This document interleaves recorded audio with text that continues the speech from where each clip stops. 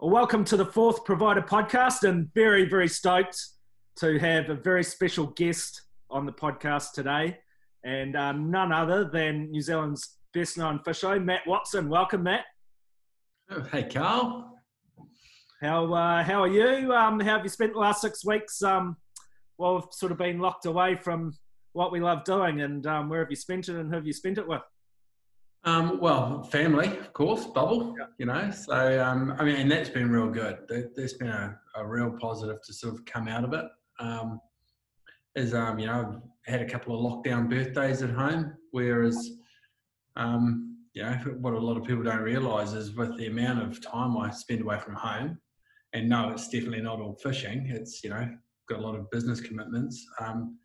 I've missed out on quite a few family birthdays and those sorts of things. So it was good just to be there, around for the kids' birthdays, my birthday as well. So that was all really cool.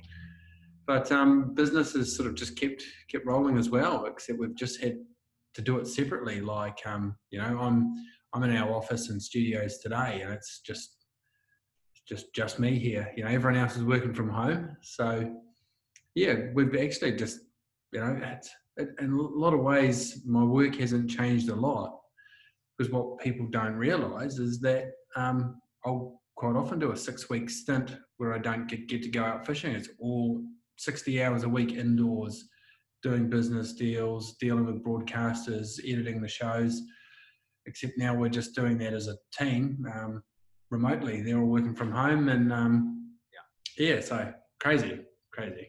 Yeah, it has been crazy times. I must admit, I've liked just that little break, just to sit back and have a good think about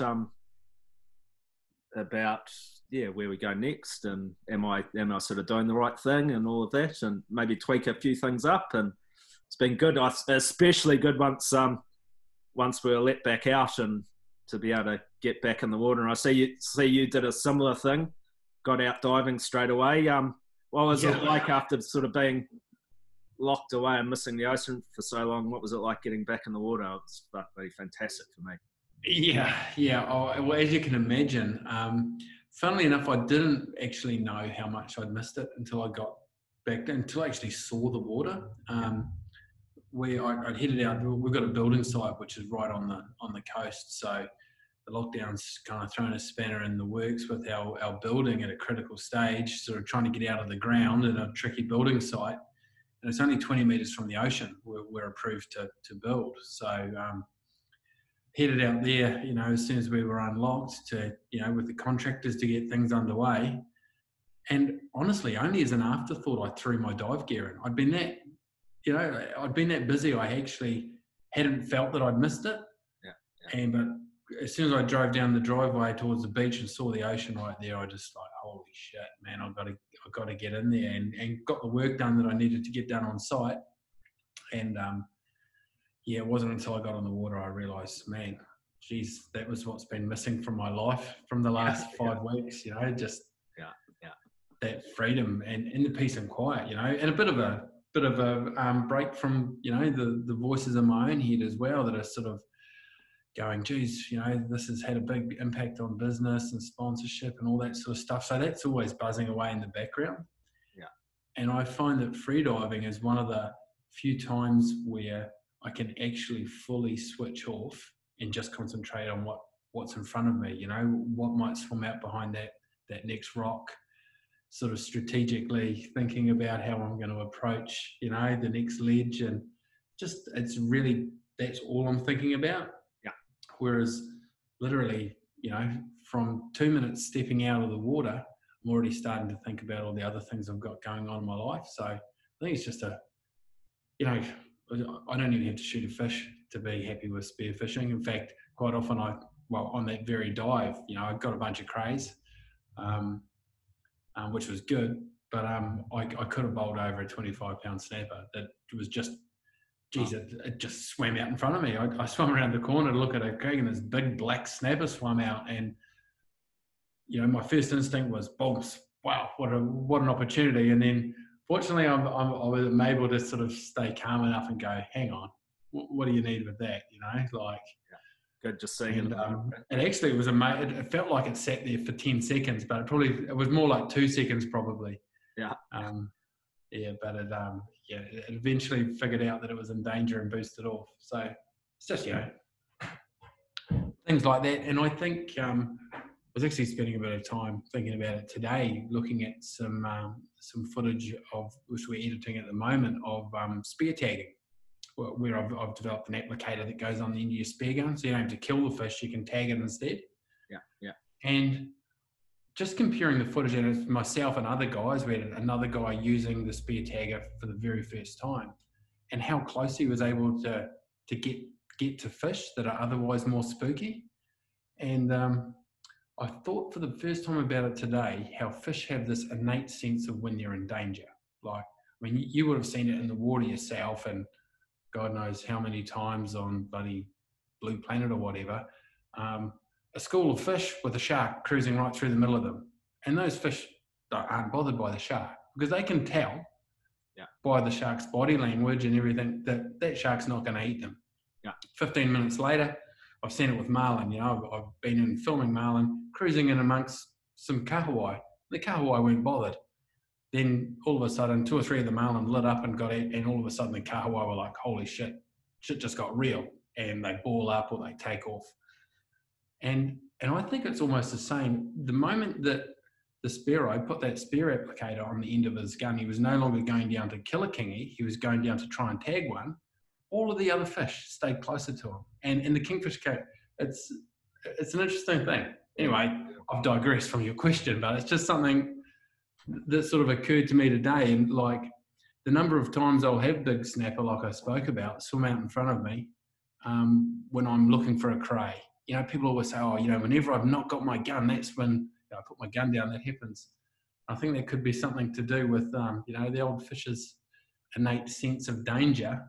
Might be a little bit more acute than we think. Maybe those things aren't coincidences. Yeah.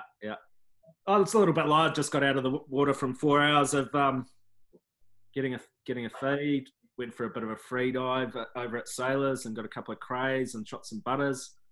And even with the butterfish, if you dive down, nestle yourself in the kelp, look down and almost take your mind completely off the fact you're going to shoot one.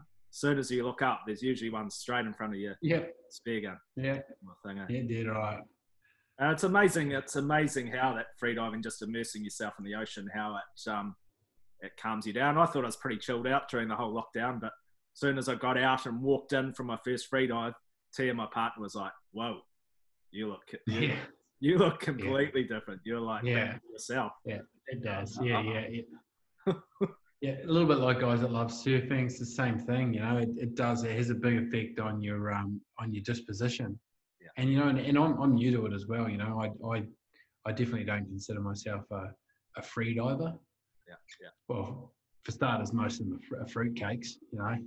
I'll say that to all my Sparrow mates as well, mate. They're a little bit odd, that bunch, mate. There's not enough oxygen to the brain, and they'll get hard out on it. So I definitely don't want to be described as a spear fisherman or a free diver. I'm more a fisherman that one day decided to put a bloody mask and snorkel on and have a closer look at what's going on under the water and just loved it. So so maybe we change the subject before I sound like too much of a bloody Sparrow, because I don't want to be pigeonholed to be one of those freaks.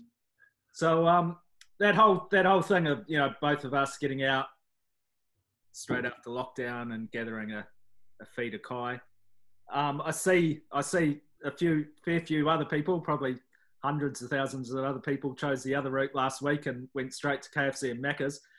Do you think, as a country, I mean, we're not as bad as the US, but you think as a country we're losing the plot a little bit in terms of our connection to nature and gathering our own food and cooking our own food? Like, I mean, I've actually spoken to this, publicly and just, around the fire with mates over beer, and that game, around fire. I mean, it's all about, you know, a primal connection to doing what is actually good for us. So, you know, you described a moment ago, you know, your partner said you come back from a dive and your whole disposition had changed. Well, there's actually something physiological going on there. Your Mother Nature makes us feel good about things that are good for us, that we should be doing. You know, and people will say to me all the time, geez, you got a bit excited and yahooed a bit when you caught that fish. Well, that's my body's natural response. Yeah. So what's going on there is, and it comes back from primal times. You know, if the man, the hunter-gatherer, or not always the man, went out to get some food and they were successful, well, first off, you hook a big fish or you're in a tussle with an animal to kill it, you know, in the bush or wherever, your body actually gives you adrenaline first. So you get the strength to be able to do it. And, you know, people say all the time, geez, how do you swing on a rod for 12 hours or 15 hours pulling on a swordfish? Whereas you couldn't physically get a stick and hold a 20-kilo weight on the end of it. Yeah. But the adrenaline, knowing that there's a fish there, gives you the strength. So that's the first natural response your body gets, is that strength. And then when you've landed the fish, if all we thought about was, oh my God, I've killed something, oh, you felt terrible, well, you'd never do it again. So your body releases endorphins and said, guess what, you've just done well. You know, you've done something that will keep your family alive, potentially your village alive for the next month. And now you've got, and that's to lock it in, to give you this good feeling so you go and do it again. I don't want to get too much into anthropology, but it's kind of like sex. You know, a lot of guys might say they wouldn't even talk to women if sex didn't feel good. So, you know, it's just another example of your body rewards you with these feelings when you're doing things that are good for you. So that's why, you know, I think Kiwis internationally have got this thing. I've done a lot of travel and speak to a lot of people. You hear people talk about Kiwis like, man, Kiwis got this great disposition, this real connection with their land and the sea and all that sort of stuff. And that's because we're actively doing it. This you know, enigma that is the Kiwi, you know, the brand of the personality that how other people see us, that is innately attached to the fact that we still hunt and we still fish regularly. And it gives us this disposition that people can't quite figure it out. You know, they're like, man, there's something about you guys, you're just so cool. And it's because we're doing that. But as that's shrinking and less people having that direct connection with their food, the thing that is Kiwi is being lost a little bit. And that, I'm worried. I'm legitimately worried about what that means for us. If slowly we just become more a bland Western civilization that relies on the supermarket and the takeaways, as you allude to, for getting your food. Because, I mean, how can I describe it as like going back to that whole anthropological thing, you know, and being rewarded and your body feeling good about doing something. I mean, you know what it feels like when you go out, you catch a fish or get a cray, and you're sitting around with friends or family eating it. It feels good because it should. And it's because humans have felt good about that for hundreds of thousands of years. I mean, you could do it another way. You could jump in your car in the morning, sit in motorway traffic, drive for an hour in traffic. You could work for a boss you think's an asshole, do it anyway. He gives you some money at the end of the week. Then you sit in traffic again, go to the supermarket, buy a crayfish, bring it home and go, oh, mate, I've got a cray and I earned it. Well, yes, you did earn that cray, but you've had to go through a whole lot of bullshit to get it. Whereas, mate, there's nothing like going to the source, cutting out the middleman, cutting out all the other bullshit in the world, and just grabbing that cray and eating it with your mates. And that is the essence of what gives us this cool Kiwi disposition. Hit the nail on the head there, mate. I think, yeah, I've experienced both worlds. I've lived in the city after sort of growing up in small towns and going to the city, and just that whole thing of being stuck in the grind, spending over an hour in traffic to go to a job that you don't like, working for someone you don't like, and then, yeah, coming home and you're just like, what am I doing? So yeah, I feel very grateful that I made a decision at a very early age to get back to the coast. and do what I love. What you've obviously followed your passion from a very early age. What led you down that route? What inspired you down that route? Family, I get. It's just, I mean, my earliest memory is fishing. Like my literal first thing I remember in my life, I was just before my 4th birthday, and I was catching a snapper out of a dinghy with my mum and dad, and I just remember that it's just such a mix of fear and excitement. Yeah. I thought my most prized possession in the world, my little sprat rod, which I'd been given for Christmas, was going to get ripped out of my hands. And so, like they say, your earliest memory is something that was quite often traumatic, and it was a little bit traumatic for me. But I just remember catching the snapper, thinking it was the biggest fish I'd ever seen in the world, and I don't know whether that moment had that much of a profound effect that I just wanted that feeling again, that mix of fear and excitement that it set me off on fishing, or whether it was in the blood. I mean, my grandfathers on both sides were fishermen. My mum's brothers are all commercial fishermen from a long line of commercial fishers, and I just wanted to be a commercial fisherman. I worked for my uncles from the age of 12, and by the time I'd finished school, I'd done my 3,500 logged commercial sea hours by working every weekend in all my school holidays. So I was just going to basically be a commercial fisherman for the rest of my life until, it kind of came all unstuck on Christmas Day when I was 17, and I got into a punch up with my uncle who owned all the fishing boats over a game of backyard cricket. I won't go into that anyway. We've sorted that out. And so I went away and worked for another uncle on the other side of the family that was a roofer. And I did that. And it was around that time I really discovered recreational fishing more.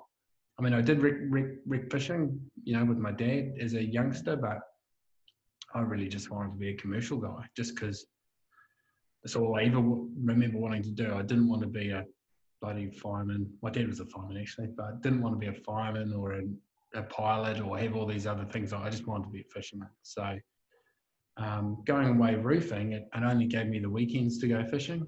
And that's when I really discovered, geez, there's more than catching fish by the ton.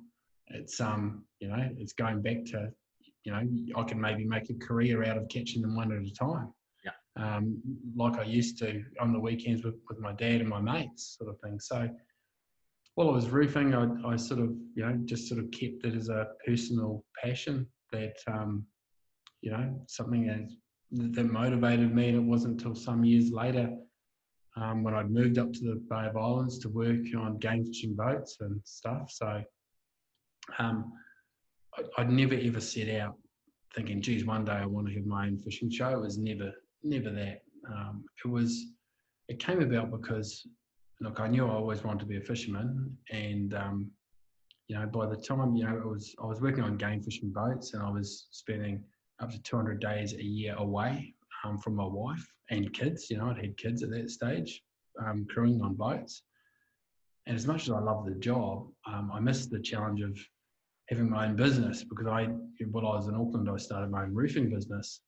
I was literally sitting on the back deck of the boat one day. We're up at the Kings, and it was shit weather, and we're catching a few marlin, but I just thought, man, I've got to stay fishing because I know I'm a fisherman and I can't be happy unless I'm fishing.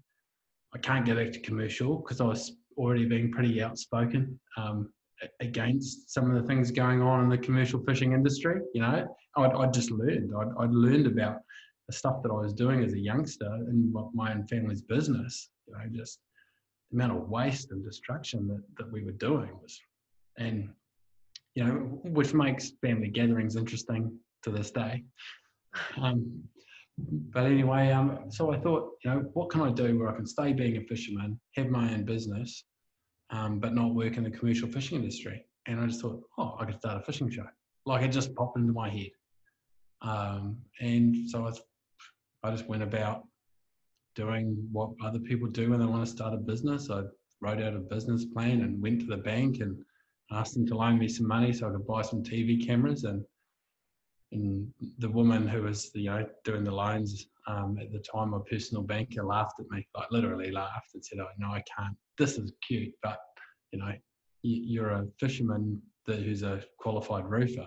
I can loan you money to do a roofing business, or I can loan you money for a fishing business, but I can't in good faith give this company's money to someone who thinks they're going to start a bloody television production company in Kerikeri with zero experience." So, but the good news was we had enough equity in our house, so I just leveraged the hell out of the house, borrowed the money I needed, and it was pretty easy. The hard part was going home and telling the missus I'd just thrown in our single income, working on game fishing boats that we were just scraping by on, and we've got an extra 80 grand of debt on the mortgage. The good news was, though, I told her that I was going to make a really awesome fishing show, and it was going to all work out. Yeah. So I grew up watching, the likes of Graham Sinclair, GT. So they all inspired me, and no doubt you got some inspiration from those guys as well. You've sort of taken things to a whole nother level, including a global audience. You've been on talk shows in the US. You've really taken things up a notch. And you're still at the top of your game. You're still making amazing entertainment, and putting recreational fishing on the map in New Zealand. How do you stay ahead of the game and keep reinventing yourself? And did you ever think you'd end up in this position where you're up there? No. No. I mean, I didn't think I would, but at the same time as I say that, I didn't think I couldn't either. I hope that doesn't come off as being sort of smug. I've always, I've never felt like, oh, I can't do that. And a lot of it's just blind naivety. Like, geez, if that day that I thought, geez, I could make a fishing show, if I knew back then what I know now about the television industry and how bloody cutthroat it can be, and I would probably never have done it. But, I've always sort of had this thing of, okay, this is what I want to do. I'll just figure out how to do it. And, you only know how you think yourself. So, no, I've never sort of set a goal and said, I want to be on Letterman, or I want the show to be worldwide or anything. It's always been about, right, how can I just make it that little bit better? I mean, the first time was, could I possibly get a TV show onto TV in New Zealand? That was, is it possible? And once it's there, it's like, well, okay, what can we do with it next? And I think if you're just sort of looking at the next thing, you hear quite a lot, you've got to have a plan, you've got to have a green plan. And yes, I do, but I'd never sort of, and I still don't sort of see, okay, what does global domination of the fishing and the television media industry look like? I've got some ideas on what might work. More and more now, I would think about, what do I want out of it? And the things I want out of it is I want to go fishing more. And in recent years, the success of my business has meant less and less fishing every year for me. Probably for the last 10 years, there's been a trend of less days on the water that I get to do every year. And so you're talking about thinking over lockdown. I had plenty of time to think about it then. It's like, maybe I need to repackage what success looks like. Yeah. Because, if you talk about, followers and all that sort of stuff, all of that's growing, which is great. But if that means I get to go fishing less, well, that's not really success, is it? So where do I want to go? I want to spend more time fishing, and perhaps maybe sort of pulling back the media that I do with that, in terms of, hey, maybe I don't need to be the biggest, cut it back, make it more raw and real, because there's no denying that, if I look back at the way our media has been done, I can literally see the influences that I had at the time. So when I was doing stuff with Discovery Channel and everyone's like, oh, hey, it's all got to be danger and hype, I saw that influence on what it meant for our New Zealand shows. I look back at that now and I cringe at it quite a lot. So I guess now I'm just more comfortable with just fishing for the love of it. And if people like what I'm doing and the style of fishing, great. If they don't, I'm not that worried. I used to sort of look, if someone chipped me on social media, there'd be 300 comments on a video and 270 of them were positive. Yeah. But the guys that were all like, oh, you're just a dick, you can't even fish, or oh, what a tosser I got. They were the people that I felt I needed to respond to, not all and I don't know, as I get a bit older, I just won't call it thick skin, but I just kind of, I just want to do what I want to do, and hopefully other people will still enjoy it and follow it. Yeah. Well, no doubt COVID and, the economy being shut down for 5 weeks and, then it's still reasonably slow. It's undoubtedly had an effect on your business, as it has a lot of other businesses. Well, I'm still off the water. What probably isn't being talked about so much in media is like the social and mental health side of things. What you're looking pretty sharp yourself there, Matt. What have you been doing to stay mentally sharp and positive, and keeping yourself going back in the office each day and keeping your business going? Well, it's there's a few things at play. There's still things that that I want to I still want to do. So I want to both on the water. So there's places I want to go, and there's content I want to produce and put out there. So that seeing your ideas fulfilled is a big motivator for me.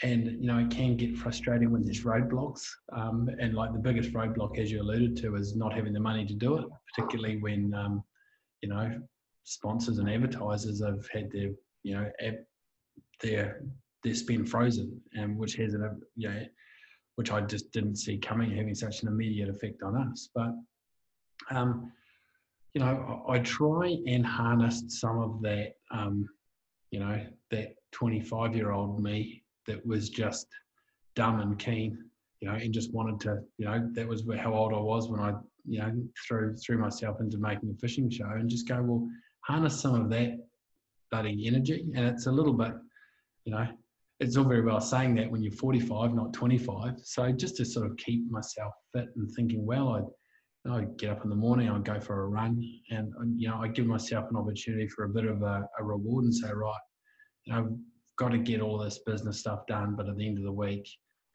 on Friday, once it's all done, I'm going to shoot out to the farm and go for a dive. So just giving myself those little opportunities to get back to what I love, rather than it all being about, right, I've just worked 7 days a week to try and keep the business alive, and I'll get a reward down the track. Well, that might never come. So going for runs, getting up in the morning, doing some yoga, that's been a new one for me, which might be a few keen fishers there going, what, Matt Watson's doing yoga? What's that all about? Yeah, don't worry. No, I still drink Lion Red, mate. I still drink Lion Red. Don't worry about that. But no, I actually started it when I was boxing. I took up boxing quite seriously a few years back, and it was actually my boxing trainer said, oh, you should do yoga. And I thought he was taking the piss, because he's a big, tough bastard. And he said, oh, well, I do it. And I thought, geez, well, if it's good enough for him, 50 professional heavyweight fights and tough as teak, I thought, well, I'll give it a go and actually improve my boxing. Just the flexibility, and it was a good foil for the intense training. Yeah. So I was finding myself pretty stressed out at the start of lockdown with where business was going, being caged up, and I just looked it up on YouTube and gave it a go. And it wasn't like I'd finished it again, because it's bloody hard, twisting yourself around and shit. It's not like I finished it. Wow, I feel amazing now.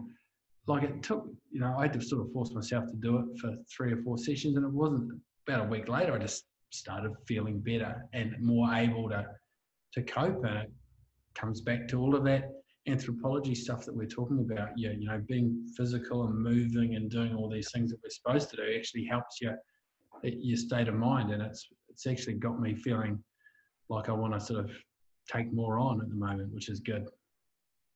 Yeah, I've done a bit of yoga. I'd like to do more, but the few times that I have done it, I've definitely felt very balanced, very grounded. Is that sort of what you get out of it as well? Yeah. Well, I mean, who would have thought? Geez, mate, my 25-year-old self would kick my ass right now, even just for this conversation. But hey, don't fucking judge me out there. Just all right. Good on you, Matt. Good on you. So let's get back on the fishing tack. What's I'm going to give you three questions around your favourite fish. What's your favourite fish just to catch, just for the sheer thrill of it?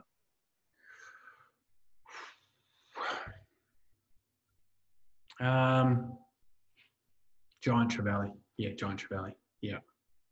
Just because I haven't caught that many, and each one is tough, and it just makes me. I think any fish that you hook and you do a little bit of wheeze, that you're freaking out that much, and then you get to catch it, it's good. But I mean, it's a close run thing. There's so many, Yeah. There's so many. But I'd say giant trevally. What about your favourite fish to eat? If you're just going to go out there and get something for the pantry, what would it be? For the pantry, I love to eat tuna raw, like your yellowfin and big eye. Just love that stuff. But in terms of a fish that I'm going to catch and I'm going to eat, I love blue cod, like cooked. But there's a cooked fish. I love blue cod. I love butterfish. And I love, I really like harpooker, ahead of your bass and blue. I do like black bass and blue nose, but the old genuine harpooker just got a bit bloodier and a bit fishier taste to me, when they got that fat on them. So, yeah. Can't beat those harpooker heads boiled up for fish stock, eh? Yeah. Oh, mate, yeah. Yeah, mate, I'm a fish head fan. You probably know that. I'm a real fan of fish heads. Yeah. So let's go to butterfish. I haven't cooked a lot of butterfish. I got four in the chili bin from today. What's your favourite way to cook it, mate? It's in the name, butter. So I fillet them up, skin them up. They're one of the few fish, well, probably just about the only fish that I actually normally gut. I gut them at sea. When I come in for my dive. Yeah. Just because all of the bits of kelp get everywhere. I normally prefer to fillet fish with the guts in. They just hold together a bit better. But I gut my butters, fillet them, take the skin off, wipe all those poxy scales off. They get scales all over them. And then I just cut it into sections and score the back side of it, because they twist, like it really twists and binds up in the pan. And I just pepper, salt, or whatever seasoning you want to do, and then a little bit of oil in the pan so you don't burn your butter. Chuck in some butter and just pan fry it. Don't even coat it with flour. Yeah. Just straight literally pan fry it into a bit of butter and oil, and mate, beauty. Yeah. Beautiful. My mouth's watering. Can't wait. Yeah. Can't wait. So, in the process of filming all your TV shows, I mean, you must have met some amazing people over the years. I've seen you've hosted some amazing people. You regularly have the All Blacks on your boat. What's I'm gonna quiz you about who's the funniest person you've had on the boat? Funniest, Brodie Retallick. Yep. Guys, just like he's actually got a really wicked sense of humour, and he's just the sight of him, and the things that he comes up with just makes you laugh. So yeah, he would be the funniest guy, definitely. What about the most inspiring? Inspiring. Wow. There's been quite a few people that I've had that have inspired me. Well, a lot actually. One that I can sort of recall off the top of my head would be, before I started filming, when I was working on the prime time and sword fishing, and it was John, the owner and skipper, his dad, who's sadly recently passed away. he was almost 70, and he fought a swordfish for 16 hours and 40 minutes. Wow. And we had a lot of drag on that fish. He'd already caught one for the trip. And yeah, just seeing what he put his body through without complaining in a tricky situation. He'd had, I think, a triple bypass not all that far beforehand. And I, not too much sort of hits me, but there was a moment, and it was after about 10 hours, and John, the skipper, called me upstairs. He gave me the old finger, which no dicky likes, being called up to the bridge. I thought, shit, what have I done wrong, mate? I got the finger. And I went up there, and he's like, right, you need to get Dad out of the chair. And I said, well, what do you mean he's going all right? And he said, well, he had a bloody, unbeknown to me, he had a bloody triple bypass, and if he keeps going like this, I'm going to be taking him home in a body bag. So I went down and tried to talk him out of the chair. And he sort of politely said, no, I've got this, and then so 15 minutes later, I just tried to keep my eyes on the horizon and steer the chair. As soon as I turned around, I got the finger to go back up to the bridge again. And I went up, and John said, look, I told you to get him out of the chair. So I went back and said, come on, Tom, you've done the bulk of this fight, mate. Let one of the young boys jump in the chair and finish it.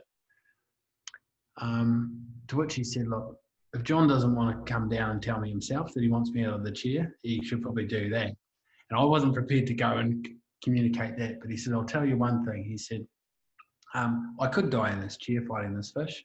He said, I'm not a young man anymore, but if I die in this chair, or if I die in 10 years, if I die this afternoon, or I die in 10 years, or I die, in 20 years, he said, I'll die regretting I gave up.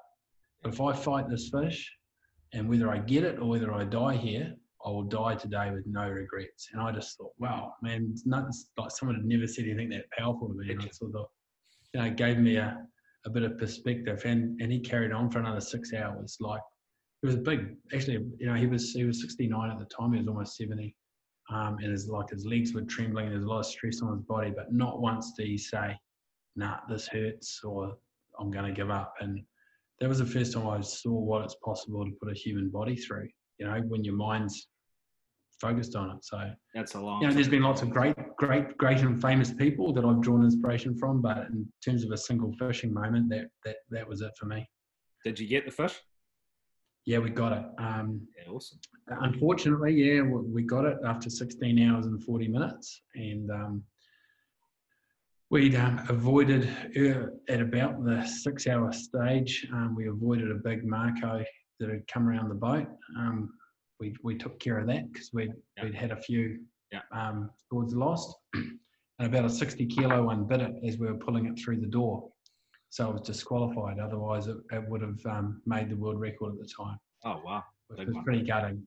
But again, to the credit of Tom, he just said, I sort of looked at him and felt gutted for him, because it's like, we knew it was, probably going to, when we hung it up, go pretty close, to being the worldie, and it was a disqualified fish now, that it got bit coming through the, while we were trying to tie ropes around it to get it through the door. And he said, that doesn't matter. He said, I know I've beaten that fish. I've beaten it fair and square. And I've kind of taken that same philosophy. It's still taken me a little bit longer than back then. I don't weigh any fish at clubs anymore. It's not that I've got anything against game fishing clubs. I think they've definitely got a place, and they're a big part of the whole economy that drives fishing in New Zealand and around the world, and a huge part of the conservation effort. But for me, if I catch a fish, I don't really care if a bunch of old dudes in Florida say, yes, you did it right. Yeah. To me, it's about, do I feel like I've done it right? Which I recount a lot of my greatest fish is not my biggest ones. It's sort of a more personal thing than that. There's definitely a period there where I wanted to win every trophy in the cabinet at my fishing club, and I'm not bagging people at fishing clubs, not at all, but just for me personally, it's, just like Tom said, doesn't matter. He said, I know I beat that fish. Doesn't matter if it gets disqualified. Yeah. And it would have been good tucker too. Oh, hell yeah. Yeah, exactly. That was, So Yeah, while we're on the topic of swordfish, I put a bit of a post up on my Facebook last night and alluded to the fact I was talking to you today, and asked what people might want to hear. And probably the most comments I got was, how do you catch so many swordfish?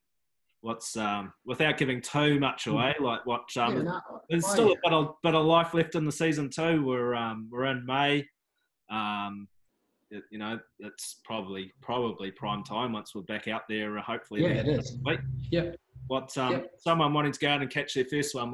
What tips would you have other than going and? Okay, geez. With what I can do, like in the limited amount of bloody space we've got, without bloody tying up rigs and stuff. Oh, and I will just mention, if you don't mind me sort of plugging it, you can actually, all of the rigs that I do that I legitimately use are done in step-by-step videos, and they're free. Like, no strings attached, just free to watch on our platform, Ultimate Fishing TV. So I use squid and mackerel predominantly, and the rigs of the exact baits that I use, step by step, are on there. So in terms of the rigging side, just jump on there and take a look. In terms of where to go and how to do it, I'll tell you a bit of a yarn about how about 5 years ago, I took my bloody boat in for a service and my marks got stolen. It was actually, the trailer was getting a warrant. And several months later, I heard a friend that worked at the building supply place in town say, I heard a couple of builders saying that they've got your marks. And one saying, I've got all of Matt Watts' marks, do you want them? And then so it made me sort of jump into my plotter, and I saw that, the last place my plotter had been turned on was the same in Whangarei, at the place where my warrant was done. So I sort of looked into it, and they turned out they pinned it on a staff member who had left. But all of my marks got out. Everyone in Northland had them, and further afield. And on there, I'd made the mistake of writing swordfish on all my spots. So I'd go back to these places where I'd see no one, and there'd be 6 boats sword fishing, sort of thing. Same as a pocket spot. So I took it upon myself to learn new places that year, and in my first 3 trips, I went to 3 places that I'd never been before. Like I'd not sword fished within 5 nautical miles of those areas, and I caught either a swordfish on my first drop or my second drop, and one of the places I caught a swordfish on my first and second drop. Yeah. And they were all picked off the chart. And I'll tell you what I looked for. I just looked at the 500 metre contour line, and wherever there was a kink in it, basically, wherever there was a kink and the contour lines bunched up is where I went. And that just stuck in my head from talking to a service liner on the SSB one night when I was working on the prime time. And I was just talking about, what areas do you look for? And he just said, follow the 500 metre contour line and look for where it bunches up. And I did that off of a chart. I went to 3 spots I'd legit never fished before. And of course, I drive around and use my sounder a lot. So I've got Ferrino gear, which is, I think you use the same. It's just that far ahead of the rest. But when you're looking at depths like that, I want to be able to trust what's down there. Yeah. And I've heard all the rumours, people saying I've got gear that can mark swords, and that's why I'm dropping on them. I'd love to think I was that good, but no. I could... There's been marks that I've suspected might be swords, but I'm just looking for their tucker, and I'm looking for it 100 metres up off the bottom. And wherever I suspect that it's mostly frostfish. So go to the 500 metre line, wherever there's a kink in it, sound it out and find where there's a reasonable drop. Look for food 100 metres up off the bottom. And that's honestly what I do, and I've had, good success, that's probably all I can tell you in a nutshell. Circle hook or J hook? Circle all day, mate. Yeah, I've had one of the things. Early on, when I worked on the prime time, and we were night fishing, which is a whole lot harder. It's just so much harder to catch a swordfish at night. To me, catching a swordfish during the day is almost ridiculously easy. And I don't want to sort of sound like a smart ass. I was going out, I was watching my son and daughter play rugby and netball, and launching my 5 metre boat at 1 o'clock, catching bait on the way out and catching 2 swords. You should not be allowed to do that. You know, a swordfish is more special than popping out after watching kids sport in the morning on a Saturday, being back in by 7 p.m. and tagging 2 swords and 2 decent ones, you know, like a 180 and a 120, you know, out of a center console. No, that's bullshit. Sorry, as an aside, but you know, so like during the night, we used to use J hooks, you know, because with the fights we were getting were so much stronger. And our theory in those early days was we need to hurt the fish. If we get a giant one, we've got no hope of landing it with a J. The thing is, at night though, I mean, of all the swords we caught at night on the prime time, all using open gate offset J's, you know, with the theory of trying to hook them deep, we only ever hooked 2 deep that we heard. And through observations, I figured out what was going on, you know, just from the amount of nights that I spent out there sword fishing, watching. Some nights, like we'd have a bait out on a balloon, a long bait, and it would be normally 20 metres below the surface at night.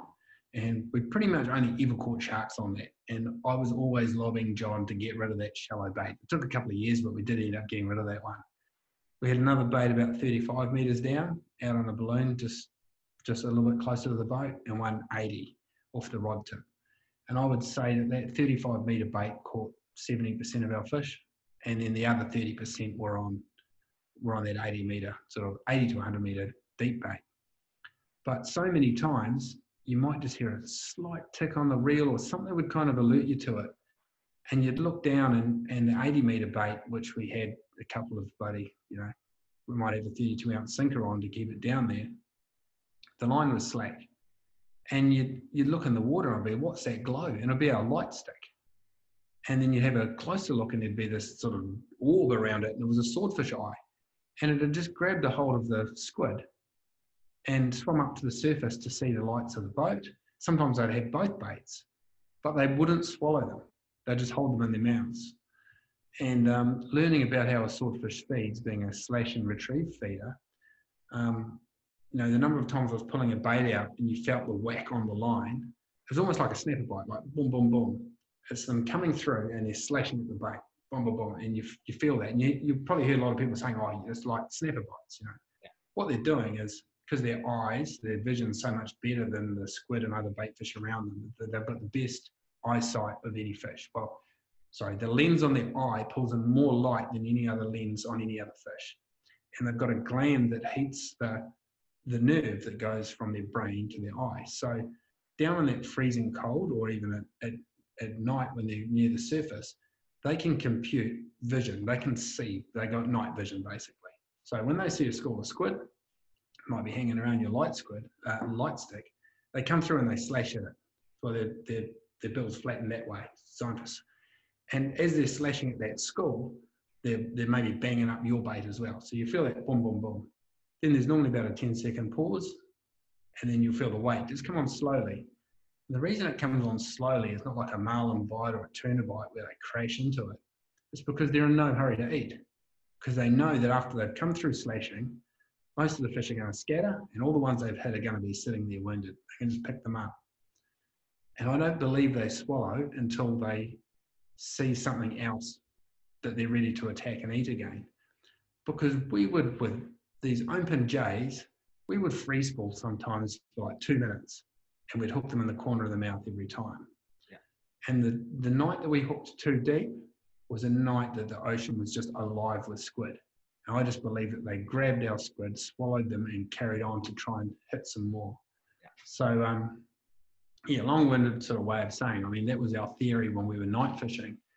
And then we just sort of took our J-hook theory over to deep dropping during the day when it happened, because we'd always just use J's for swords. And what we found during the day is when we used a J, we were pretty much deep hooking every second or third fish. Because during the day down deep, they just seem to gulp. You know, they'll find a bait and they'll gulp it down. And I was so disappointed with the fights we got out of swordfish during the day, partly because they're coming up to the surface. So you know, they do the opposite. You hook them on the surface at night, they go deep and you're in for a slog. During the day, they were coming up. and we were gagging them. And so I switched over to circles, and not only did I find my hookup rate was better, we were actually getting better fights. And you know, it was the opposite to the theory when we started. We just wanted to try and take the fight out of them, because there were that many times in those early days we just got our asses kicked on 1:30 at night. You know, fish would get over the edge of the shelf, just run down until we ran out of line. But you know, it kind of amuses me. If you want to have that badge of honour and say I've caught a swordfish, why would you choke it on a J hook? You know, and wind up the slack and say, look at the size of this sword that I caught. You haven't caught a sword. You know, you've choked it. And that's where the rules are kind of a mockery. You have a guy like Tom, who fought a swordfish for 16 hours and 40 minutes, and it got wounded literally as it was coming through the door, and that fish is disqualified. Yet there's world records out there of fish that were choked in the first 2 seconds. Yeah. And floated up dead, and hey, look at my world record. That's, wow, you know, like, it kind of makes a mockery of why you'd go fishing. And to me, if you want to catch a sword, you want to do it because you know that you've got the best out of that fish. So get a circle, and then just like all the other species I use circles for, you get to make a choice whether you need that fish, or you want to take it, or let it go. That choice gets taken away from you if it's gushing blood out of the gills. The ones you have kept, I mean, it's pretty good tucker. I think it's like the texture and consistency is a little bit like pork. It's almost not like it is bloody great eating. What's your favourite way to cook it? Oh man, you can do so much with it. Baked, pan fried, just how you'd cook. You know, if you've got a nice bit of veal, and you know, if how you just sort of fry a bit of veal, pan fried, it absorbs anything you put on it. So I've had some great dishes. You know, my wife doesn't like the taste of fish as much as I do. So, you know, when we've got a chunk of swordfish, she kind of wants to get into all the, you know, the pestos and flavourings and all that sort of stuff that go along it. Yeah, and it does absorb it, and because it's so oily, it doesn't overcook. I mean, you know, I like it, but I don't love it. And I tend to let go the swords that I catch, just because I know that one day one is going to be mortally wounded. And I had one last year. My son, it was his first swordfish. And he was almost in tears that we couldn't let it go. We tried 45 minutes to let it go. And I said, mate, it's okay. It's none of it's going to get wasted. And, you know, this is the very reason that I let the healthy ones go, because I know that one day one's not going to be healthy. And that's one Tangaroa wants me to take. Exactly. So you just launched a new boat, Matt, which is going to, you know, everyone will get to see it in the new series coming up. It looks incredible. It looks sick. One of the things I admire about you is you've stuck with pretty much a lot of the sponsors have backed you from the beginning, and obviously Stabicraft, one of them. Carried those relationships and stayed loyal through the years with them. One of those would be Furuno, and I see they've kitted you out with the very latest and greatest in Wasp multi-beam sonar. What's it like having that that sort of kit on your boat? Has it been a game changer?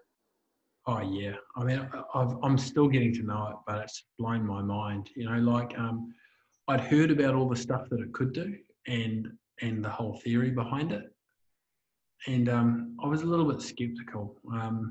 And like the 3D mapping and all that is great. You know, like it's like everywhere you go, you're drawing a map of the seafloor. But the amount of control you've got with the amount of detail in the mapping and how you can customize it to your own views is incredible. But in day-to-day use, what blows my mind is the width of the beam. And it really got me in the, you know, when it was brand new, it was like my second time out on the boat, you know, after literally commissioning the electronics, and it was snapper spawning season up here. And I'd headed out the day before the ABs came out, because I thought, should I better go and find out where, you know, some fish are. And I was marking snapper 35 meters either side of my boat. Yeah, So I yeah. had a 70-meter wide swathe, and not only would it pick up and draw the mark of where the fish were on the chart, I could filter out. You can filter out fish that you don't want. So what I'd do is I'd sort of go over the top of where some fish were, and I would know that they were, because I'm still running my normal. I was running my Freno DF3 as well, simultaneously, two transducers going through. And I know what snapper marks look like on those. So I'd go over the top, mark them. The same fish that I was marking on my wasp, you can hold your cursor over the top of that mark and it'll tell you the decibel reading, like the strength, the frequency that mark is giving you back. So then I just go into my mark settings, and I would say I only want to see marks that are in this frequency range. So when you've got snapper that might be in amongst some mau mau and a whole bunch of other shit, I just filter them out. And so only the snapper were being drawn on my chart. So I'd just drive over an area and I'd see a cluster of marks, and hold the cursor over and go, yep, they're in the right frequency range for snapper. And literally you're getting like a live real-time picture of where the snapper is sitting all around you, and go over. As soon as they're showing on the 2D view, boom, just dropping our liveys and jigs and soft baits, whatever, straight to them. Just incredible. And we filmed some stuff which is still to be released on doing exactly that. Yeah, yeah. Have you found much ground just with the 3D mapping and the sonar, much ground that you didn't know was there? Has it given you insight into grounds you thought you knew back in your hand? It does. Not only, I mean, with a 2D view, you kind of you have a bit of a feeling. You think rocks, rocks that I've fished for years, in the bay. Once they're 3D mapped, you're like, holy crap, there's actually like a real sharp edge on this side and it goes down to mud. Because it draws you can flick it into a mode where instead of having your shading by depth, you can have it by bottom density. So you can see literally in live real time how hard the bottom is as well, which is just, and it's all a couple of clicks away. You just click on something, you drop down, click on that, and it has really changed. The trouble is, mate, geez, I've just about driven into about 4 boats just because I'm spending so much time like this now, click, click, click, especially snapper spawning season, it's all bloody boats out in the bay. I'm fixated on the screen, and that's, aside from the danger of that, let's not forget as fishermen, I still equally enjoy going out in a dinghy with no electronics and using nous, just where the birds are active, the way the birds are moving on the water, all of those sorts of things that, you learn as being a fisherman, that I learned from my uncles when we did have no electronics on my boat. It's, yes, electronics are incredible, but don't forget how to use these and even your nose, smelling bait fish, all of that sort of stuff as well. Yeah, you're on it. I think the last time I saw you, Matt, was I was lucky enough to get up and have a fish with you on your last boat, and it's good, probably 4 or 5 years ago. Yeah, a couple of awesome days. I think the last day we headed out of Monganui and got a whole lot of gem fish which we smoked up, and some nice big bass. I remember that very, very fondly. You got an awesome backyard up there. Now you mentioned you're building at the moment. You're building your dream pad outside of town, out near the water. Tell us a little bit about that and how that's coming on. Yeah, it's pretty much right at the northern tip of the Bay of Islands. Just through a crazy set of circumstances, I came across the guy that was selling it 10 years ago, and same sort of thing. Really had a bit of a job convincing the missus that we go into debt to, grab a block of dirt, because she's just not as passionate about the sea as what I am, So fortunately, she saw the potential in it. And what actually got her across the line was not, hey, it's an amazing bit of land on the coast where you can literally fish off your front doorstep. It was the fact that what I said to her was, look, in our lifetimes, we've seen beaches disappear, not just in Northland, but all around New Zealand. They've gone into foreign ownership. The ones that you do still have access to are crowded, and every last muscle's been ripped off the rocks.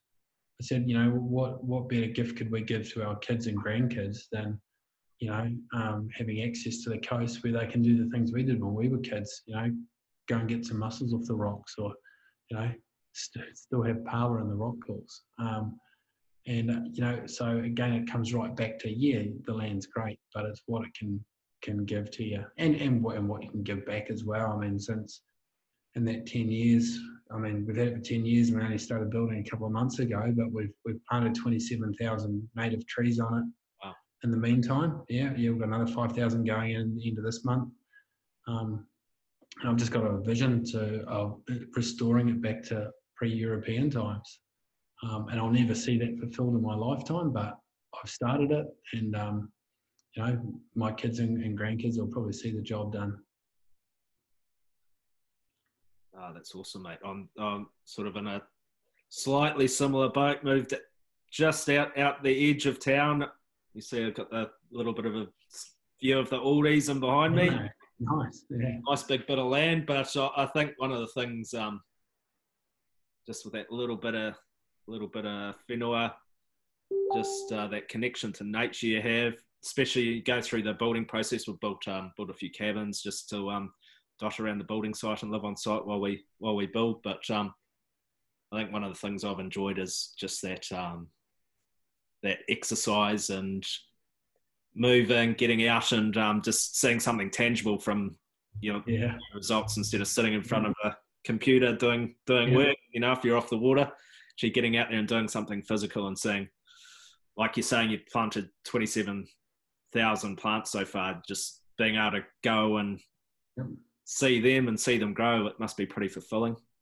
Oh, mate, it's huge. Yeah, like not just. At the end of a day of planting, I can not only look back and see, hey, look, there's hundreds more plants in the ground that weren't there today. And it might be, don't get me wrong, I've got blisters, and the old body's not getting any better for me to be on a shovel, particularly some of the hills that I'm climbing up.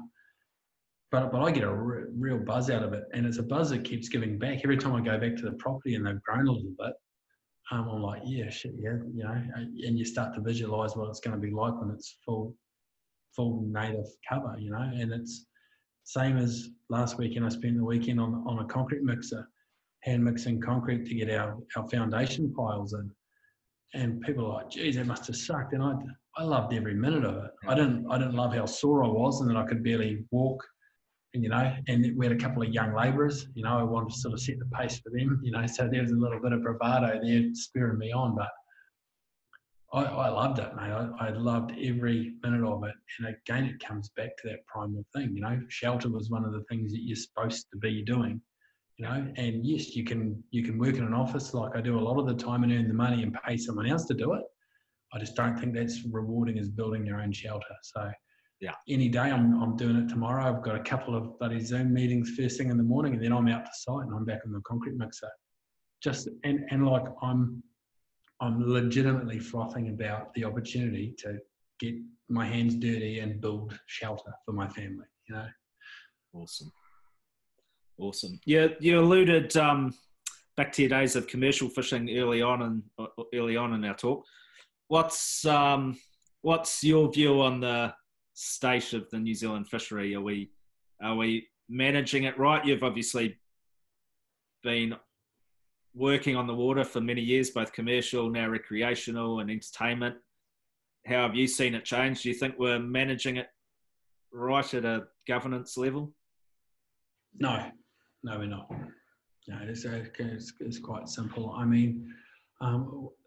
We can fall into the trap of going, oh, look, snapper fishing is better this year than it was last year. Or, geez, there's more kingies around than what there used to be. But the benchmark for our generation is pretty low. Like the 80s, it was pretty well decimated, a lot of the fishing. So where we're seeing minuscule improvements in some fishery is because it's so low, okay? And so it's been fished down so hard. And we've just got a broken system. The quota management system does not work, not in its current form. I feel the intent of it when it was started was kind of right, and it could have been right. And I still wholeheartedly believe in commercial fishermen having a vested ownership over the fish they catch. I don't know if ownership is the right word, a vested interest, which is kind of, I believe, the intent of setting it up. Okay, you get some quota and it's like getting a bit of land and you can farm it. The difference is when that quota falls into the hands of a corporate. You know, a corporation or a company by its very nature isn't human. It is designed purely for profit. And if being responsible and caring of the environment and honest affects your profit, well, it's not going to work. So the people that are profiting out of the destruction of our oceans aren't fishermen. They're not people like you and I that love the ocean, care for it, understand the real value of a fish isn't a per kilo weight. It's what it gives you. It's what it nourishes your soul, what it feeds your family. So, you know, when people are looking at a spreadsheet going, how can we get more profit out of this? And that's what's driving how the fish are being extracted. It can only go in one direction, which is to destruction. I say get the quota and control of the fishermen, because don't get me wrong, I'm not anti-commercial fishermen. The vast majority, like the percentage of good commercial fishermen is the same percentage of good wreck fishermen. You know, there's dickheads on both sides that just want to abuse and you know, fill their boat up and don't give a shit about it. But these guys, the most of the commercial fishermen that you see on the water, when you see a commercial boat going past, they don't own the quota. They're essentially a slave to a corporation. They're only being given just enough to survive. So, you know, there needs to be some changes made where some of the control goes back to the people on the water that actually care about it. And that means deconstructing our current system, taking the power out of those big companies. Yeah, I think where it hits home for me is a classic example in Tyra is I've got a good mate that owns a restaurant right on the water's edge, probably 20 steps away from where the local crayfisherman comes in and unloads his catch. And for many years, he's been unable to buy crayfish off this guy because it's all sucked up, goes to Whitianga, to the factory. That's obviously takes diesel. Yeah. To truck those crayfish up there, it gets swum in tanks for, I don't know, might be anywhere from a couple of days to a week. Yeah. And imagine the energy that gets put into that. Then it gets diesel to Auckland. And before all this COVID thing happened, it would be then jet fueled to China. So locals that want to go and eat at the restaurant, or tourists, haven't been able to eat the crayfish that are swimming right on our back doorstep. It to me is just absolutely madness. And we talk about climate change. That there, you know, we can plant as many trees as we want and everything, but I think a lot of what we're talking about climate change comes down to how we manage food and source our food.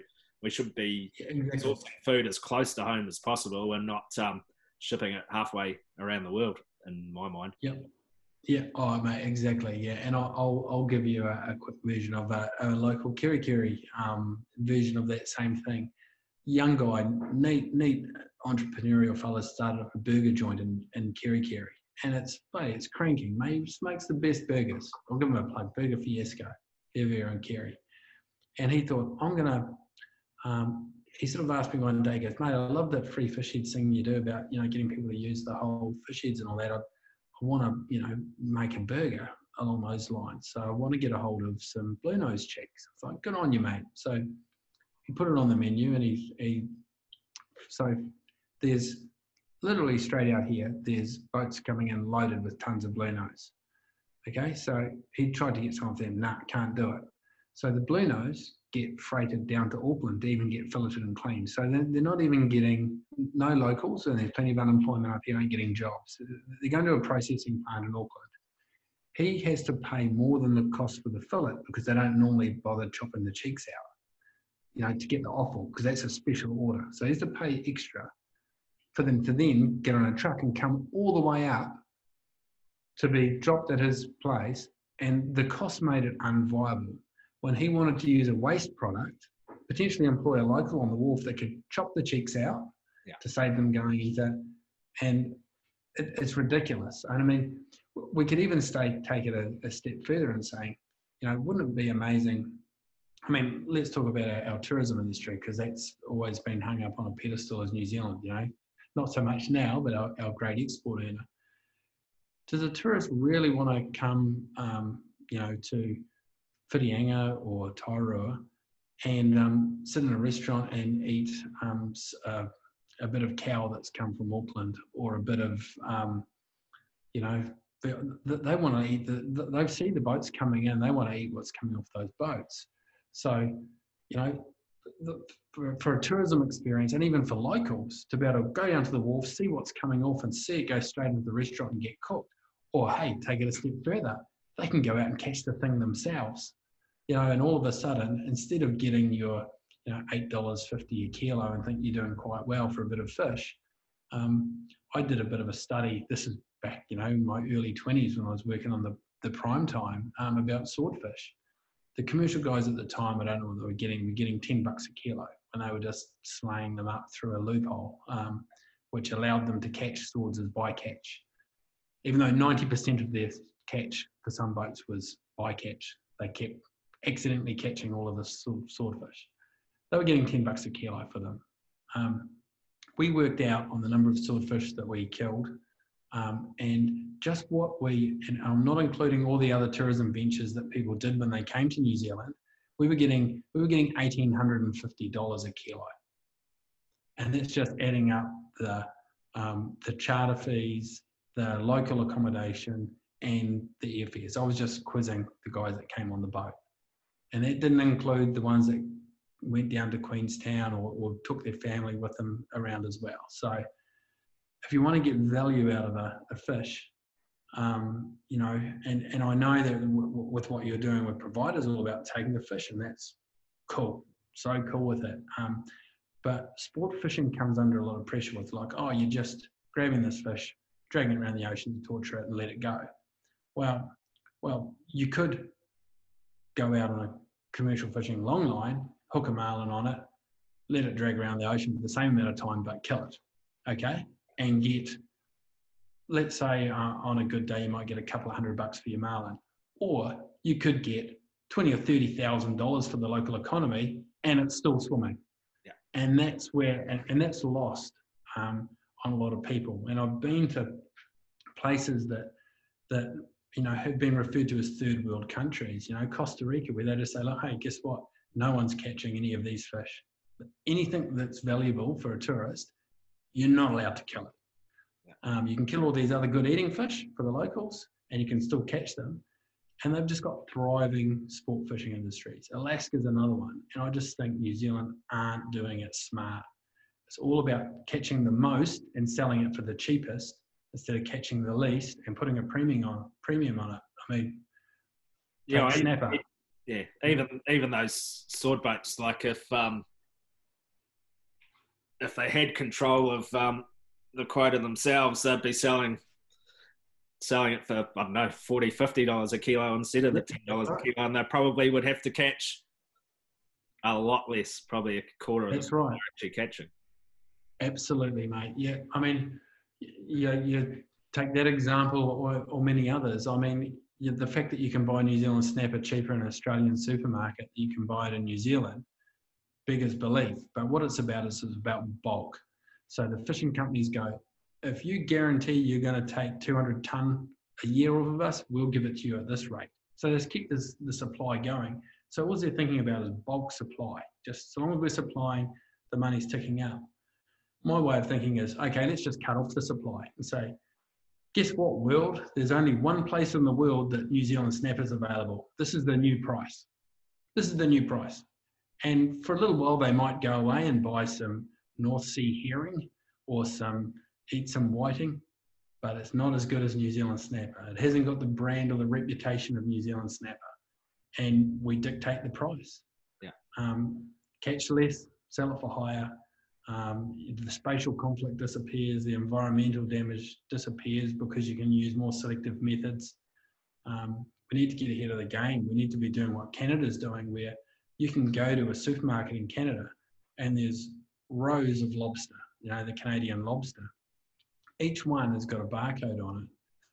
And when you scan it, or it might even have a little plaque in front of it, you can see the fisherman that's caught it. And so they're all the same price. But when I was there and bought one, I decided to buy it off the guy that wasn't a corporate. That was a third generation lobster potter. And I could read the little blurb about him. I'm like, I'm buying your one, mate. Because you know where it's come from. It's traceable back to the source. So, there's so many things that can be done. I could talk forever about it.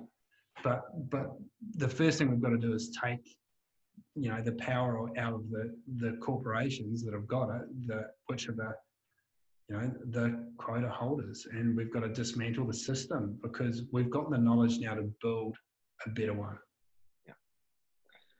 So you're extremely busy man, Matt, and I'm very fortunate, very stoked that you've given up probably over an hour of your time. No, say we cleared your calendar for the next 3 days. You could do whatever you want, go wherever you want, spend it with whoever you want. What would you do? Who would you spend your time with? Oh, geez. Definitely 3 days. Wow. I'm going to have a land-based fish with my son. Me on the fly rod, him fishing he'd probably be fishing soft baits now. He's a bit of a convert. So, I just really enjoy that. Whether it be land-based fishing or whatever, I'd definitely do a free dive. Yeah. Definitely. Are we talking lockdown rules still applying? No rules. Okay, sweet. Okay, I'd get my big boat out, yeah, and I'd go sword fishing with my mates. Yeah. And not that I particularly I do love going sword fishing. Not so much for the swords, which are always good to catch, but I just like seeing one of my mates struggling on the end of a rod while I'm drinking a beer, giving him shit, because I know where, so there'd be a whole day doing that. Free dive and a land-based fish. Funnily enough, when people ask me that, what would I do on my time off? It'd be go fishing. Yeah. And if it was a month ago, or a few weeks ago, I'd probably head into the bush for the war. Yeah, awesome. I see you mentioned your young fella. I see you spend a lot of time with him, and you seem to be imparting a lot of knowledge to him. He seems pretty switched on fisherman these days. Mate, no, don't talk him up. No, he's not that good. He's passionate about it, man, and he's he was a real late bloomer with it. I really thought he wasn't going to be into fishing, which was cool, of course, most dads want their kids to have share interest, and he just wasn't really interested in fishing until a couple of years ago. Like he would, we still did lots together, but he definitely preferred to come hunting with me than fishing. And man, something changed, and he's just gone crazy on it. So it's good for me. When you say share knowledge, sometimes it doesn't always get accepted, and I just think it's a natural way. He wants to learn the hard way sometimes. I'll say, hey, mate, you should do it like this. And, oh, yeah, whatever, dad type thing. But, I'll do my best to share what I can. And it's just neat to be able to spend that time, together. And, again, fishing's one of the few things I think that not just fathers and sons or fathers and daughters or mothers and daughters, but people in general across different age brackets can actually genuinely do something together. If a kid was to say, hey, Dad, let's go down the BMX park, you'd do it and you would have fun. But when you're both doing something you genuinely love and you're equally as vested, it's a pretty rare thing to find, I think, between parents and kids. And you're showing the kids the connection with nature and getting them outdoors into the fresh air. You can't beat it. And that's how I got into fishing, with being out on the water with my old man and my granddad. And sadly, neither of them are here with us today, but you know, they're only a memory away, and probably, you know, the fondest memories I've got is the time that the great times I spent with them on the water. Yeah, mate. Yeah, I know exactly, and you know, it sounds cliche, but you can't get that time back. So I'm pretty grateful that I've had this opportunity recently, you know, and that I've kind of woken up to it as well. You know, I felt like I perhaps, you know, for quite a few years there didn't have the balance quite right. I kind of thought I did at the time, but I was weighted too heavy to work. I still don't know what the right balance is, but it certainly feels a bit better now. And I think, you know, a word that I'll drop in there, and I think when you sort of summed up about teaching them, it's just that word respect. Yeah. And it's a big word, really. It pulls a lot in, you know. It's respect for each other and your environment. And as soon as you understand, you know, yes, it's good to feel good when you kill a fish, or, you know, to take it home and eat it.